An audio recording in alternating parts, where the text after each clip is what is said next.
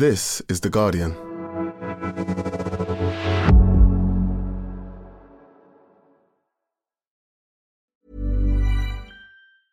Finding your perfect home was hard, but thanks to Burrow, furnishing it has never been easier.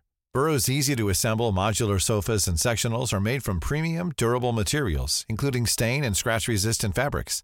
So they're not just comfortable and stylish, they're built to last. Plus, every single Burrow order ships free right to your door. Right now, get 15% off your first order at burrow.com/ACAST. That's 15% off at burrow.com/ACAST.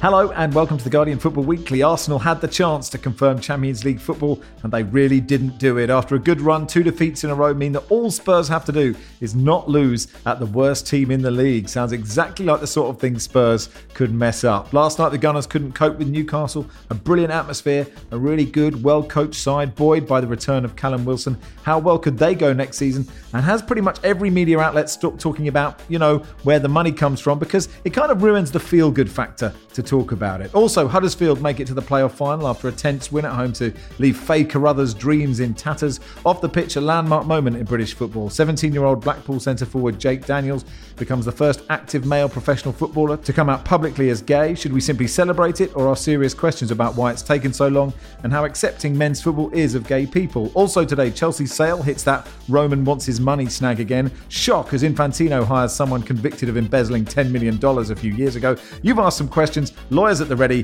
This is the Guardian Football Weekly. Fraser says, is this your Manchester dress rehearsal? Can we ensure that Philippe gets sufficiently agitated for his Rabiot repertoire over the next month, starting tomorrow, please? Philippe Auclair, welcome. A very good morning, good afternoon or good evening to you, Max. Hello, Barry Glendenning. Hello, Max Rushton. And happy Norway Day, Lars Sivertsen. Yay, good morning. Spent most of my childhood playing in the school brass band and stuff, so Norway Day meant you had to march around in parades and play music, which I was never that fond of. So it's not a day that I have very positive memories from, to be honest. It's a bittersweet day of you marching around the fjords playing the tuba. Well, yes, frightening the horses and stuff like that. But the day before is kind of like our Boxing Day, the day when everyone goes to the football. So we had huge attendances in Norwegian football yesterday, and which was good to see. Let's start not in the Norwegian top division, but at St James's Park. Paul says, is it just me, or does challenging Spurs to fail to get a point at Norwich on the final day of the season just too irresistible a challenge? Like calling Marty McFly a chicken. I mean, Champions League qualifications come and go, but this is a chance to write themselves into Spursy legend. Edward says, all Spurs have to do now, all we have to do is not lose to a team that have been awful all season, already relegated. Is this the worst possible scenario for Spurs? Simon, is there a Spurs fan in the land who doesn't expect Norwich to play like prime Real Madrid on Sunday? Meanwhile, some questions from Arsenal fans. David says, if I keep banging my head against a door, will it help?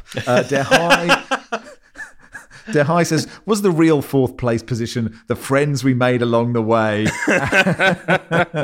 And Christian says, just please don't edit down Philippe's rant about Arsenal. Philippe, how do you feel after that game last night? I'm a bit deflated. I don't have the feeling an injustice has been done. Disappointment, I think, is the main thing, Max. Not the defeat in itself, but the manner of the defeat. I think the comments that Granit Xhaka made after the game pretty much summed up what I think most people who followed the game with their heart perhaps leaning towards the Arsenal side would agree, and that the players didn't look really as up for it as the Newcastle player did. And it looked as if Newcastle were actually fighting for a place in the Champions League and not Arsenal. So yeah, disappointment more than anything. Surprise, perhaps not. It's a team that has been so inconsistent over the season that I wouldn't say you'd come to expect that. But you had the feeling that in a way, the harm was done a little bit before, notably in this series of 3 defeats, not that long ago, which put them in a difficult situation. But not really the best of performances. In fact, given the circumstances, given what was at stake, perhaps the worst performance of the season? I guess last, Chris asked the question saying, did any Arsenal fans really think they would finish higher than 5th at the start of the season? If not, do they have any right to be disappointed to finish there at the end of the season? Or do you say they didn't look up for it yesterday, and that is a problem when you've got such an amazing opportunity? I'm sure there were quite a lot of fans who were expecting more because, like all clubs with a lot of fans, a certain section of that fan base is quite delusional. But I think if you look at what the club is right now, they're in the middle of a kind of a rebuild. They have the 5th biggest wage bill in the league anyway, so finishing 5th is just kind of par for the course. If you're finishing above that, you're overperforming a little bit. If you're finishing under that, you've done very badly. But I think you got to bear in mind, last summer, they signed a bunch of players who were all on the young side with the idea of kind of building for the future a little bit. So I don't think anyone who's not in the sort of massively head in the Arsenal bubble are too surprised that Arsenal are going to finish 5th this season. I think that's pretty much par for the course. Some frustration in that United, being as much of a disaster as they have left the door open for Arsenal or Spurs to sneak in. And I'm sure Arsenal fans would have hoped they would be the best equipped to do that. But yeah, they're in a sort of process of rejuvenation. I think seeing sort of Arteta out trending last night was quite mad. Really, all things considered. And I also think we talk about mentality, and I think if you look at the games they lost, that makes sense. But it's also just kind of a lack of squad depth there.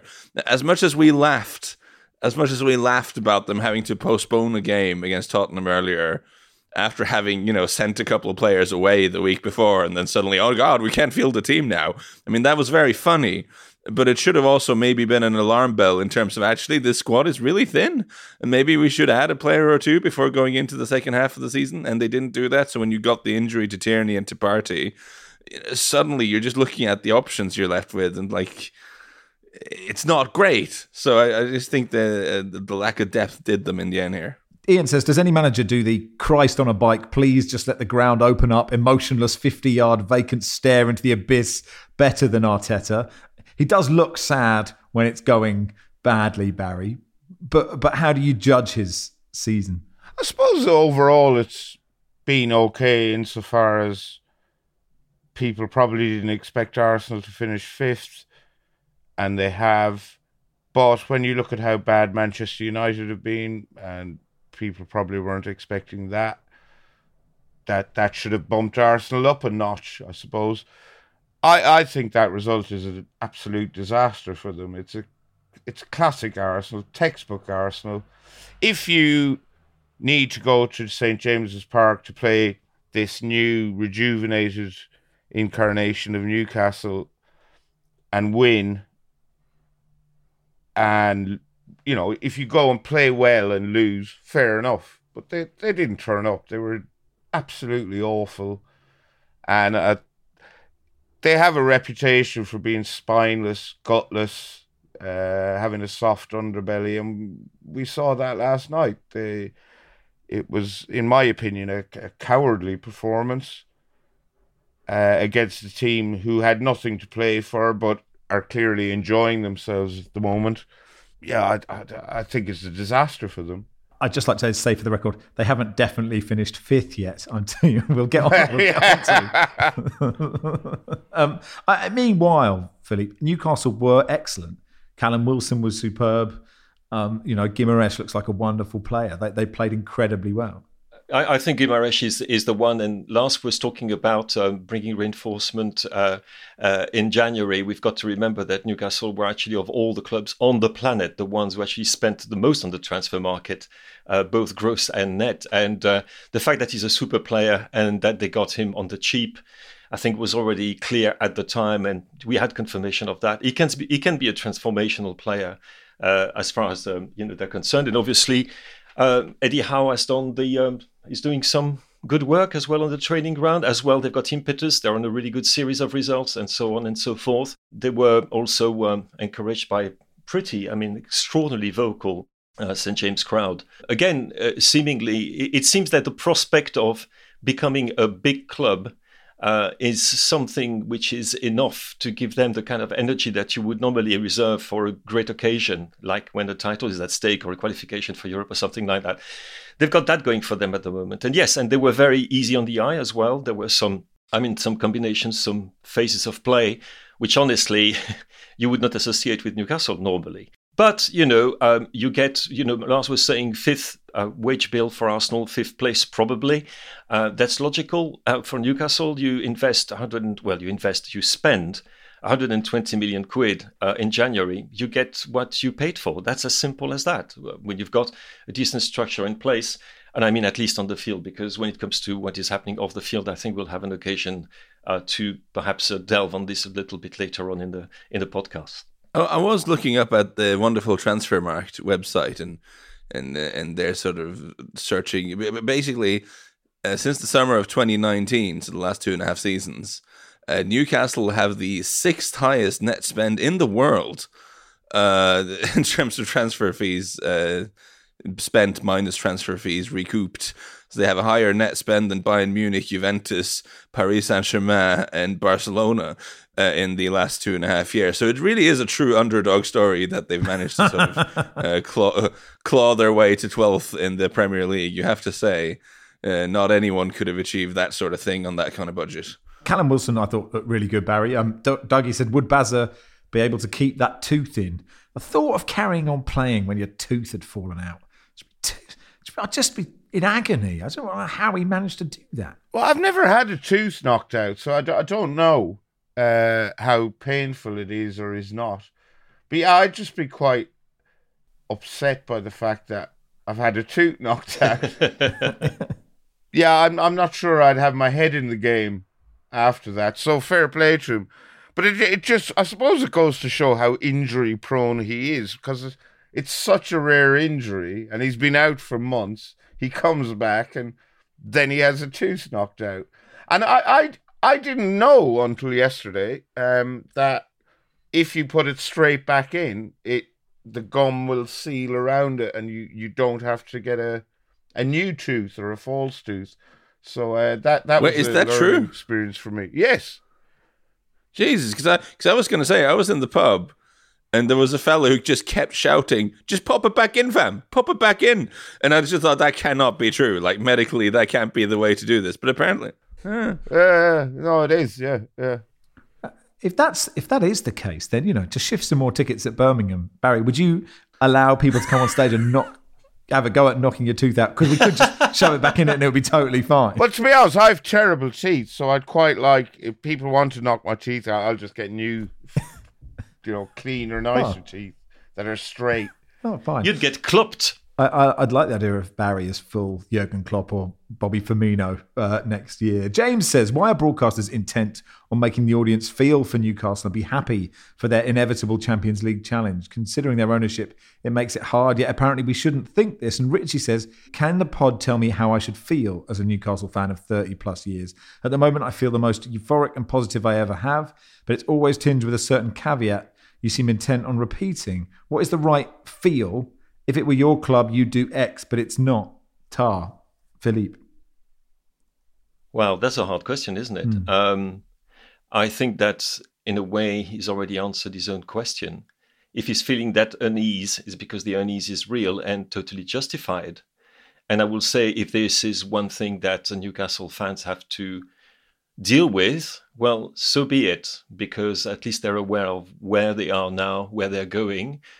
They're aware of the nature of their ownership, what it stands for, why they're there. So at least there's a degree of self-awareness which I wish was shared perhaps more widely around the support, because that's not the feeling I get when I look at the comments on social media and so forth. Yeah, I mean, you should feel really uneasy, and you should feel seriously about your loyalty to the shirt. I mean, what more can I say about that, honestly? I mean, if you embrace it completely, you become an accomplice. We've talked about this before. It's true of other clubs, but it's probably truer of Newcastle than it is of any of the other clubs which have been taken over by a nation state. So, yes, feel uneasy, because that's exactly the way you should feel. you shouldn't be too happy and too proud. Spurs only need a point from their last game, as we've mentioned, away at rock bottom Norwich. Chelsea guaranteed a Champions League spot because of that result. I mean, it would, Barry, and I even say this as a Spurs fan, be quite spectacular if, the scenes are of Harry Kane holding his shin pads, looking mournful, applauding the away end at Carrow Road, saying it just wasn't quite enough. Teemu Pukki played a blinder. I think if Spurs somehow managed to lose against Norwich, it would be possibly the funniest thing I've ever seen in the history of football. But I've watched Norwich play quite a lot this season, and they are so bad. It is inconceivable. I think that Spurs could mess this up. But, lads, it's Tottenham. You're giving me hope, Barry, here. You really are giving me hope. You said the funniest thing since PSG's elimination, of course. Norwich have only won 3 games at home all season. And it's not just that they're poor, but they're poor in a way that should be manageable for Tottenham, because they're not a team that just sort of sits back in a low block and closes off everything, which this Tottenham team kind of struggles with sometimes. They're actually a little bit lucky to actually get through Burnley at the weekend. But what Norwich do is they do like to attack and leave some space, which Tottenham, that they usually exploit that. So it really couldn't be more perfect for them, which of course means they'll definitely fuck it up somehow. I mean, this it's the history of the Tottenham. I place all my hope, Lars, I place all my hopes in the visit to the local Italian restaurant. I mean, they've got very good lasagna there, so it can still happen. We'll find out when we next Sunday. Before we go, an on-air apology to Socrates and to Greece. Yesterday, I mentioned that Tsimikas was the first Greek to win the FA Cup. He wasn't. Socrates won it for Arsenal in 2020. Thank you to the people who very politely pointed it out. No thank you to the people who thought this was the biggest mistake anyone had ever committed in the history of football. But yes, this pod is dedicated to Socrates and his FA Cup win. And that'll do for part 1. In part 2, we'll discuss Blackpool's centre-forward Jake Daniels being the first male British active footballer to come out. Finding your perfect home was hard, but thanks to Burrow, furnishing it has never been easier. Burrow's easy-to-assemble modular sofas and sectionals are made from premium, durable materials, including stain and scratch-resistant fabrics. So they're not just comfortable and stylish, they're built to last. Plus, every single Burrow order ships free right to your door. Right now, get 15% off your first order at burrow.com/ACAST. That's 15% off at burrow.com/ACAST.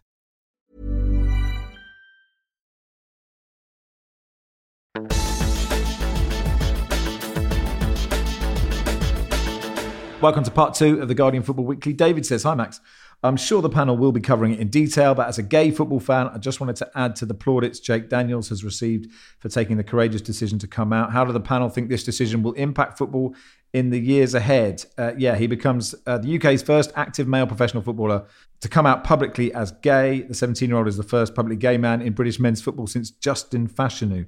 He gave his first interview to Sky Sports. He said, I told my mum and my sister the day after we played Accrington, and I scored 4, so it just shows how much of a weight off the shoulders it was, and a massive relief. Let's bring in Chris Powros, broadcaster, journalist from Proud Lily Whites as well, and from Kick It Out. Hey, Chris.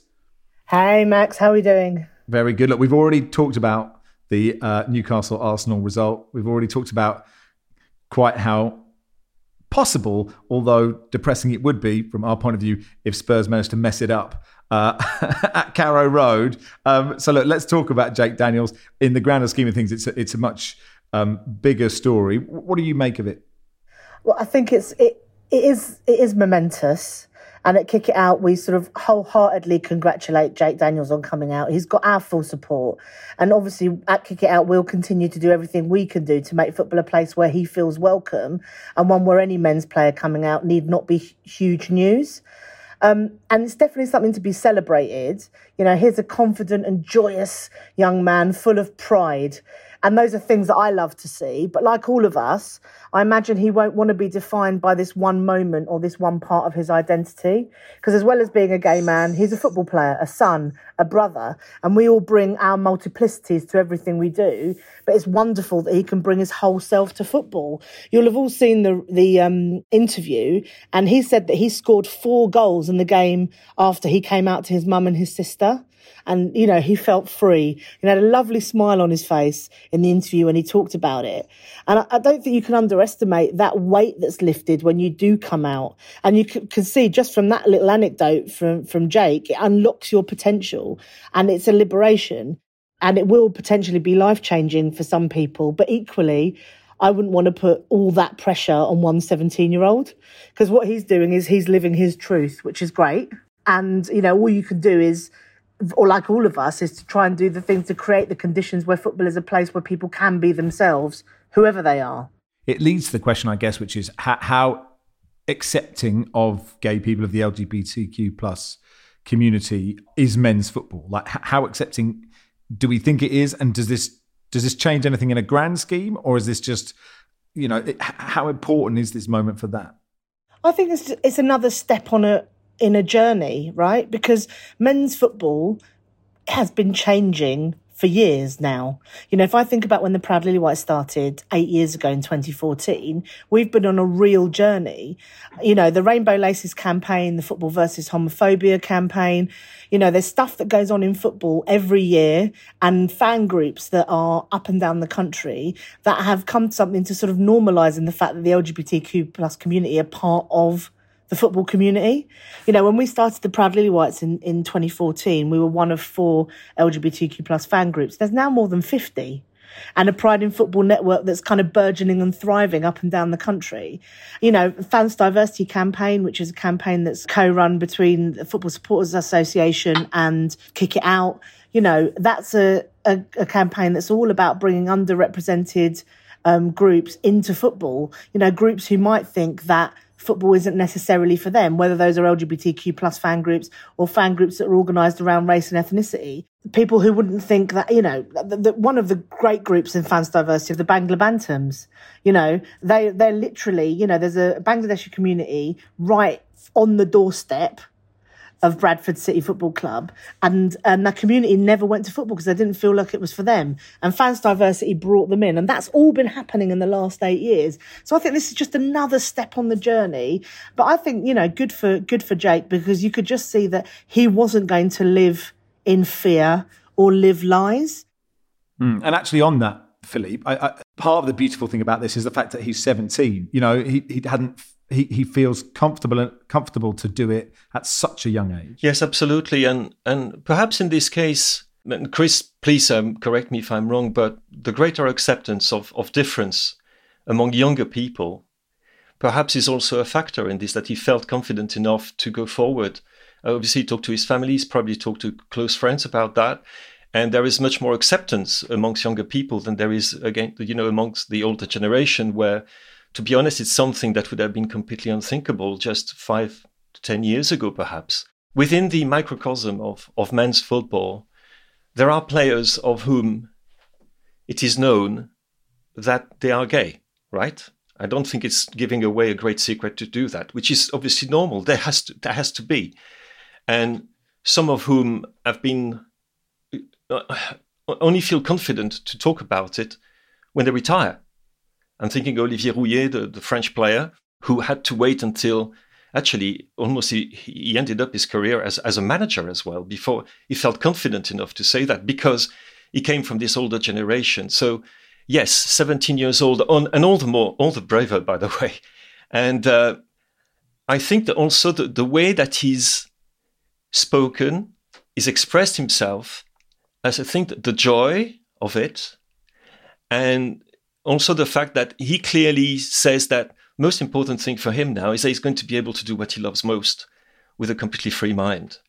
I mean, yes, let's not put too much weight on his shoulders, but let's thank him for doing what he's done, because I think it's not just the message, it's the way in which he's delivered it is going to be tremendous encouragement to many, many other young players, and maybe not so young players around the country. So let's hope he's the first of many who feel safe enough, perhaps, to come forward and to simply live their lives as they should be able to live it. I think you're spot on there, Philippe, and you're right about, I think, the generational thing. I think Ipsos did some global research last year, and it showed something like, 18% of 16 to 25-year-olds, so Gen Zers, ostensibly, don't count themselves as not straight, whatever that is.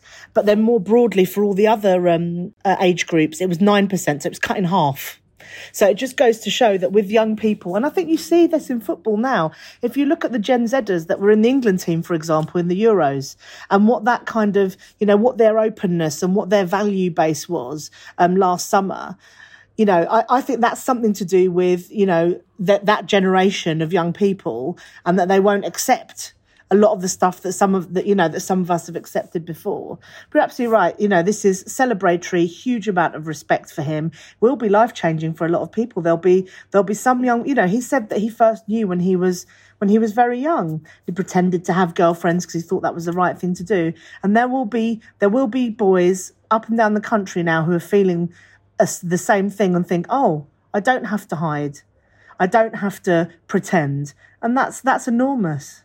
There's something I quite like to put to Chris, because you obviously think about this more than I do, and you're more eloquent on the subject. I'm sort of split on this in the sense that, in one way, it makes total sense that he's now a super important reference point for a lot of young people and young players, and even older players maybe who feel, this is something you can be open about, and this is very important. But there's also a side of me that wants to almost like not hear him referenced as the gay footballer ever. I hope we're at a stage where he can just be a footballer who is honest about the people he fancies, and like everyone else can be, and that it almost shouldn't be a big deal in that regard. I think, again, you're spot on. And that's why I was saying earlier, I don't think it should be the only thing that defines him, because I think he wanted to just be himself and not have to, I think from that interview, actually, let's pull back a second. From that interview, I think he probably felt the same way. He sort of thought, actually, I know who I am, so I'm just going to get on with it and play my football, as Philippe's just said, but also recognises that he may have some responsibility. He's 17, he's a championship player. It's not, it's a big competition, the championship, and he's obviously signed his professional forms, he's signed with Adidas, and he thinks, actually, I can be a role model. And we know how important role models are, because you can't, it's an old adage, but you can't be what you can't see. He's feeling like that's something that he could do. But as with all of these things, coming out is a very personal thing. And, people do it at different times in their lives, for different reasons, when they feel comfortable. So, I think it just, what it does is it gives some kind of tacit permission for those who might have felt that it's not there. But, the obligation is on all of us to make sure that Jake Daniels feels as supported as possible. And also and the fact that we're having this conversation, with all of you guys, which is wonderful, that football can genuinely be inclusive of the LGBTQ plus community. Chris, I find it's slightly weird in that in the women's game, there are loads of openly gay women. No one cares. It doesn't even merit a mention. And I think it would be naive to think that Jake is not going to, at some point, encounter abuse, whether it's from opposition fans or opposition players or people on Twitter or whatever. I remain baffled that it's such a big deal. Am I naive? Well, I think you only have to look at the rise in homophobic attacks in this country in the last 12 to 24 months to know that there's still something that we have to contend, homophobic and transphobic, actually, that we have to contend with on a daily basis. And I think the comparison with the women's game is interesting, but actually what you're talking about there is kind of gender stereotypes, right? Because actually, and Jake Daniels said this himself, if you're gay, you're perceived to be weak, in inverted commas. Now, we know that's nonsense, and those are the stereotypes that he's breaking. And it's almost the flip side of stereotypes that you get in women's football. It's like women who are playing football, because they're sporty, somehow it must make them a lesbian. So it's not a story. Now, of course, there are many lesbians in women's football. There are also very many straight women. Because this is the stereotypes that limit us all. And so, I don't want it to be a big deal either. I would like for us to be in a situation where, many other male footballers come out, or even they don't even have to come out. They can just get on with their lives. During Easter, Ash Neville, who is a Spurs women's player, did an Easter egg hunt around the stadium with her wife and their children. It was all over the Spurs social media. Nobody batted an eyelid. They all had a lovely time. Now, that would be nice. The Spurs players did a lap of appreciation on Sunday, and they brought out their families, their partners. Eric Dyer had his nieces and nephews out there. In next year, the year after that, there are, in those situations, gay men and their partners come out, that it's not a news story. Yeah, that would be great. But sadly, these things are news stories because we're still breaking stereotypes and taboos, even in 2022. But that's what part of this and part of the work the Proud Lily Whites do, and the work that Kick It Out does, and the work that FVH do. Stonewall have been supporting Jake Daniels through all of this. It's all part of creating those conditions. Sure. The story contrasts by one concerning Idrissa Gana Gueye from the weekend. RMC reporting that he did not want, according to their information, to play with a jersey with a rainbow flag for the day of fight against homophobia and in support of the LGBTQ plus community. Ahead of the win over Montpellier, PSG posted a picture of their away kit featuring the rainbow flag. On World Day Against Homophobia, our jerseys will have the rainbow flag, symbol of peace and diversity of the LGBT movement, read a statement. Idrissa Gana Gueye's representatives denied he boycotted the fixture last season, have yet to release a statement on his absence on Saturday. Mauricio Pochettino said after the game, Idrissa made the trip to Montpellier, but for personal reasons he had to leave the match sheet, but he was not injured. Philippe, your thoughts? In France, as you can imagine, it's a big, big, big story.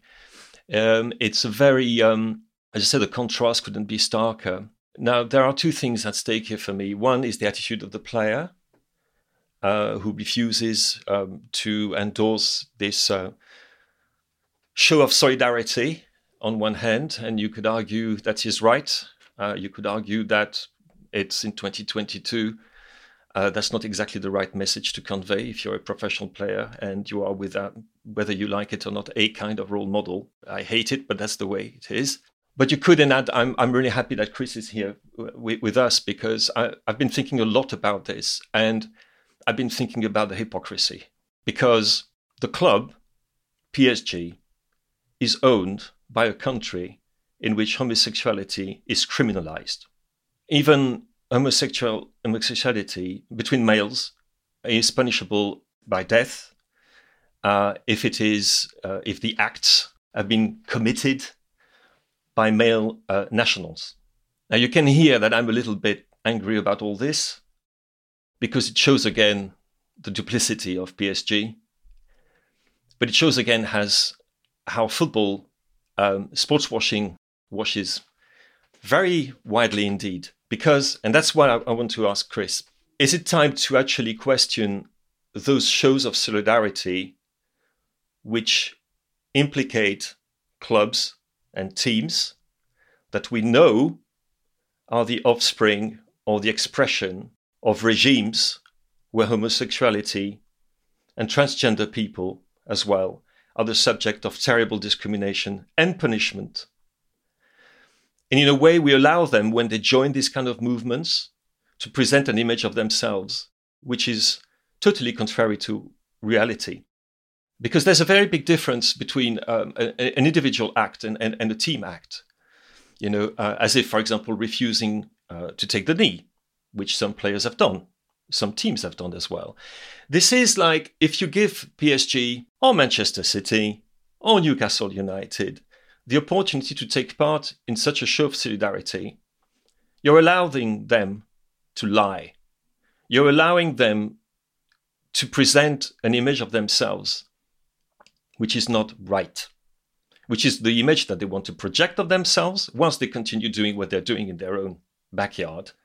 And people say, well, that's wonderful, that's so and so. It's like, for example, PSG are partnering with 3 different anti-discriminatory bodies in France, which is an absolute joke as far as I'm concerned. It's just like, for example, FIFA and racism. On one hand, it's all about armbands, shirts, T-shirts, messages, a certain type of language, which is all about respect. But then when FIFA is actually confronted with racism in stadiums, fails to act accordingly, just the same way it fails to react when confronted with cases of sexual abuse. Perhaps it's time to think about how we show our solidarity. Chris, what do you think? I think that we live with these contradictions every day in football and in our wider in our wider kind of lives as consumers. Actually, I don't think it's okay. I think that sports washing is real, but I also think you hold a cognitive dissonance, right? But where both things exist at the same time.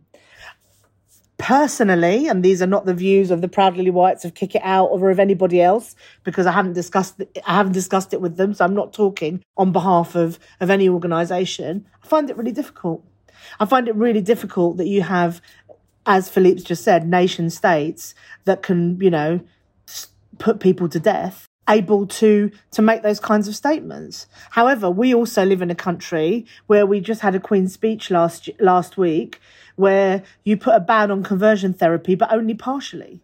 So we're just allowing we've thrown trans people under a bus. So I think that's where the cognitive dissonance is because you'll also have the government supporting Pride, I'm sure, when Pride Month comes around. Then what? So I think from a football perspective, the solidarity is important because it's about what you're out there saying, and it's what you're out there saying also in the countries in which from which the owners come. Because there is a rainbow flag on PSG. The hypocrisy I find very, very difficult though. I find it very, very difficult that you have people who are in danger in their own country somehow being celebrated somewhere else. But if you look back to Adam Crafton's piece in The Athletic, when Newcastle took over, he highlighted the plight of a young man called Sahil Al-Jamil, and Max, we've talked about him before. And one of the things that the LGBTQ plus Saudis talked about when they spoke to Adam, that was all, highly confidential and anonymous, was they said, we want you to keep talking about it. So I guess the thing that we can at least do, and I'm pleased that Philippe's brought this up, is when we're talking about PSG and when we're talking about Newcastle, and we're talking about Manchester City, is that we can talk about the people in the countries that are affected here and, highlight what their plight is and do what we can, like we do here around the trans conversion bill, to make these points again and again and again, to try and apply the pressure and make sure that people know they haven't been forgotten. Chris, it's always good to talk to you. Thanks so much for coming on. We'll speak to you soon. Thanks, guys. Chris Powros there, and that'll do for part 2. Part 3, we'll look at Huddersfield beating Luton, talk about Chelsea's ownership and any other business.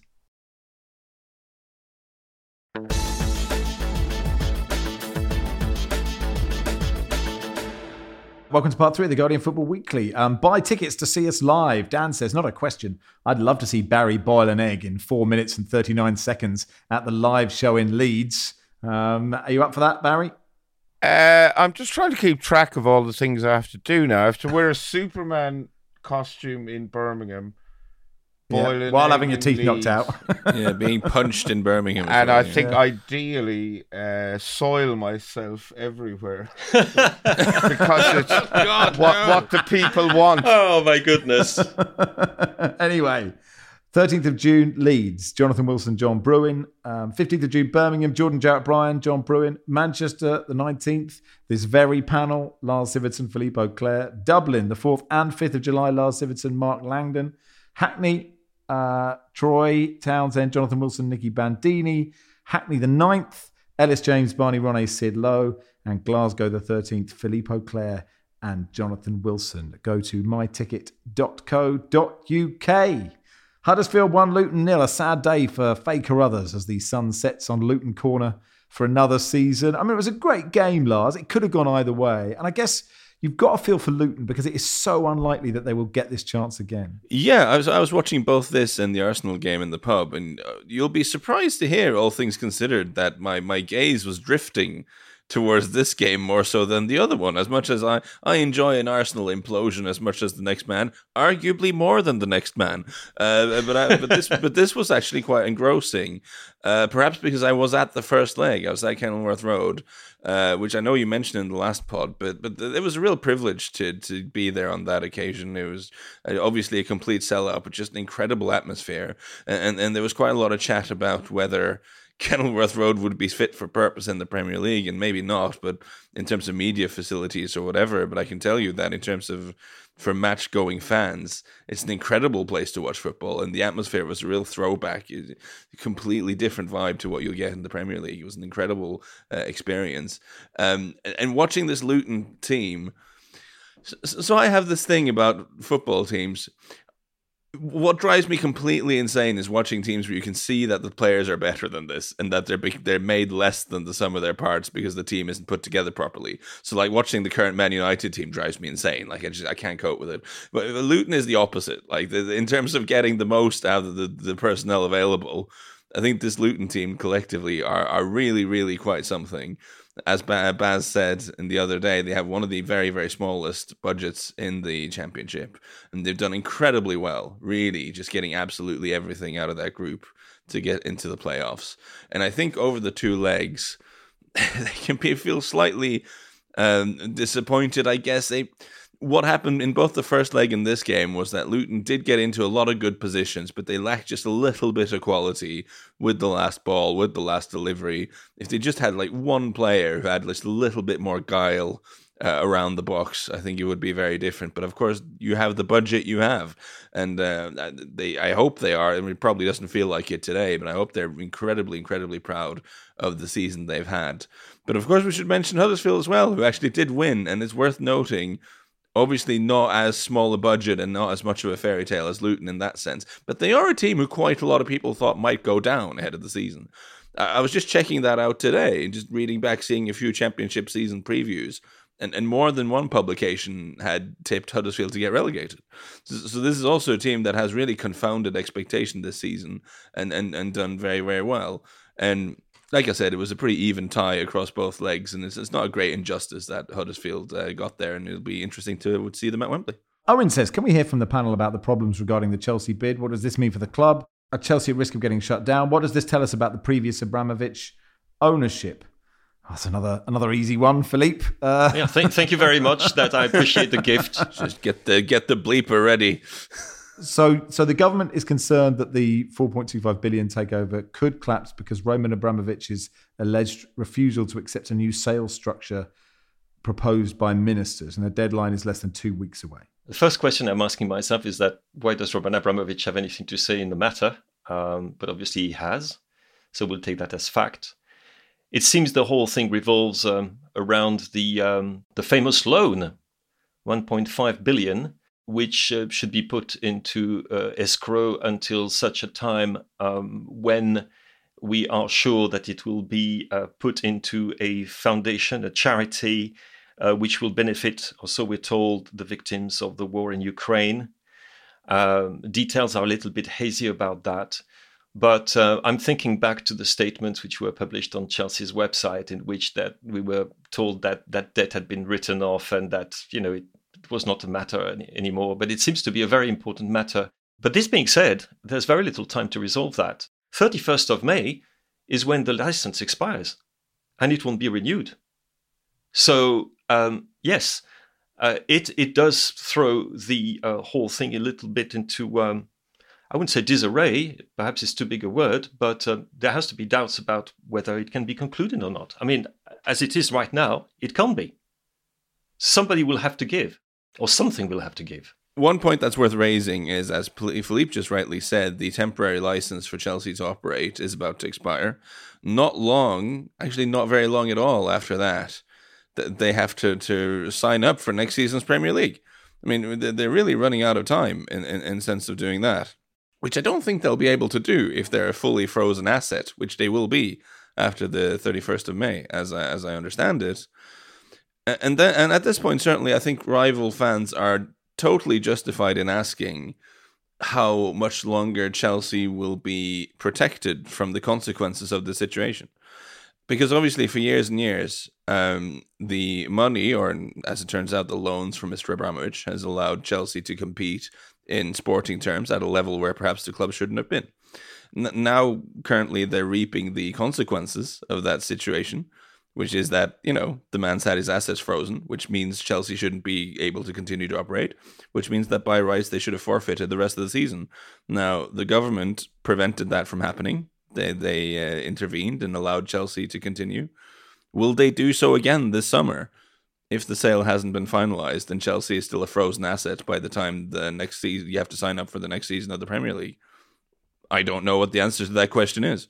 It's a very interesting question. We will, of course, find out. It's perhaps not the most important part of this, but it never struck me that Premier League sides would have to just fill out a form to say we're planning to come back next year. It's a bit like sometimes in Sunday League where you go, where did they go? Oh, they just folded. Oh, well, they've moved on. They've gone somewhere else. They're playing in a different park. So, hopefully at least this is at least a reminder to the other 19 clubs to make sure you fill out that form in time. Imagine if there was an admin guy for Wolves who didn't. Yeah. So it was like, no, went too far on the bank holiday and I forgot to fill in the register. Oh. Yeah, a former employee of Real Madrid using a fax, for example. Yes. Exactly. Let's move on to the far less controversial topic of the electoral campaign in Africa that FIFA are currently doing. Philippe. Well, another hospital pass here. Thank you very much. Well, hey, look, listen, to be fair, you suggest the hospital passes, and then I just say them to you. No, I want to prove how tough I am. I can sustain losing a tooth, and I can speak about Gianni Infantino and what is going on in Africa at the moment. Well, the electoral campaign has already started. It started actually a few months ago when forms of support were started to be distributed by a well-known African dignitary among the 54 members of that confederation. It's taken on a new dimension this weekend because there was an election. Well, an election. There was only one candidate, as per usual in football matters. Which was the presidency of COSAFA. Now, COSAFA is the sub-confederation, so to speak, which is a kind of council of associations from Southern Africa. And the gentleman who was chosen is a chap called Arthur de Almeida e Silva, who is the president of the Angolan FA. Now, whether this man should be president of the Angolan FA and whether he should have been chosen as president of this organization is an interesting question because Mr. Almeida and Silva was convicted in court in Angola of trying to steal $10 million from a company. And this is on the statutes and everything. If you have a criminal conviction against your name, you cannot serve in this capacity. Come on, Philippe, we've all done it. Yeah, we've all done it. $10 million, what's that? There was an amnesty which meant that Mr. Almeida and Silva didn't pay the fine or go to jail as perhaps you should have. But an amnesty is a very different thing, like, for example, having your sentence reversed on appeal and being declared, innocent. This is completely different. The guilt is beyond doubt, beyond reasonable doubt. And that's at least what the Angolan court decided. Now, Mr. Almeida e Silva has one thing going for him. He's actually a friend of Gianni Infantino. Just by chance, immediately after the vote, we had... I will quote from him. Mr. Almeida e Silva said, "We think that Gianni Infantino is the best candidate to manage world football for 4 more years. He showed several times his desire to develop African football and turn these words into action. So basically, that's it. You've got the support of COSAFA.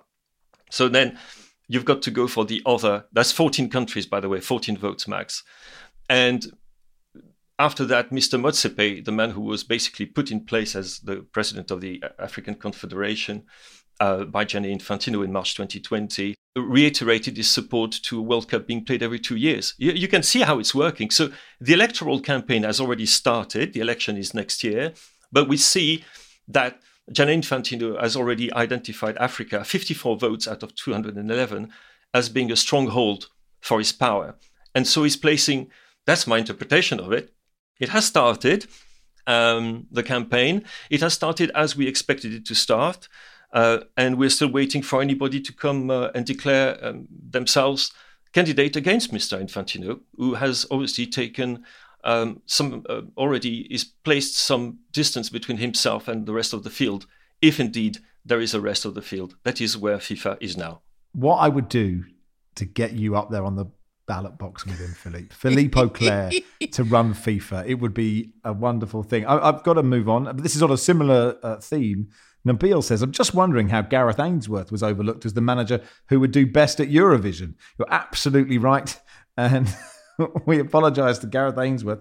A couple of questions for you, Barry, about your T-shirts.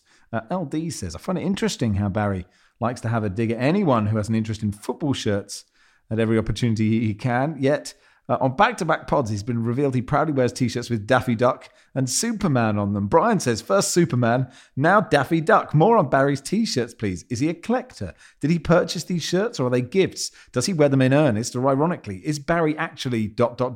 whimsical? Well, first of all, I don't have a dig at people who wear football shirts at any opportunity. I just think anyone over the age of 13 who wears a replica shirt is a moron, just to be clear on that. I mean, I would call that a dig. I mean, it sounds like no, it is. It's a dig, but it's a personal opinion. You're welcome to wear whatever you want. I don't particularly care, but I am in.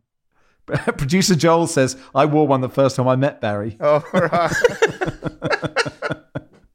Anyway, carry on. Yeah, I just have some T-shirts, that's all. I have a Superman T-shirt. I have a Batman T-shirt. I have a Daffy Duck T-shirt. I have several band T-shirts. I have actually about 50 band T-shirts, due in no small part to the fact that one of my best mates sells band T-shirts outside gigs for a living, and I get many of his leftovers. So, yeah, that. What is the band T-shirt you wouldn't be seen in public with, Barry? I have 3 in my wardrobe that I will not wear in public. I wear them in bed. Bob Dylan, Fleetwood Mac, and Neil Young. Well, there we are. Good question, Fleet. Thank you. What a wonderful place to leave it. What do you have against those 3? I cannot stand Bob Dylan. Neil Young is a busker who got lucky. And the Fleetwood Mac, I love Fleetwood Mac, but the Fleetwood Mac T-shirt isn't aesthetically pleasing. There we are.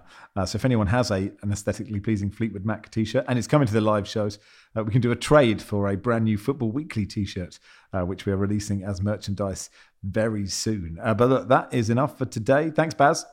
You're welcome. Cheers, Lars. Gratulerer med dagen. Hurra for 17. maj. And thank you, Philippe. De rien, mon cher Max. Football Weekly was produced by Joel Grove with Silas Gray. Our executive producer is Danielle Stevens.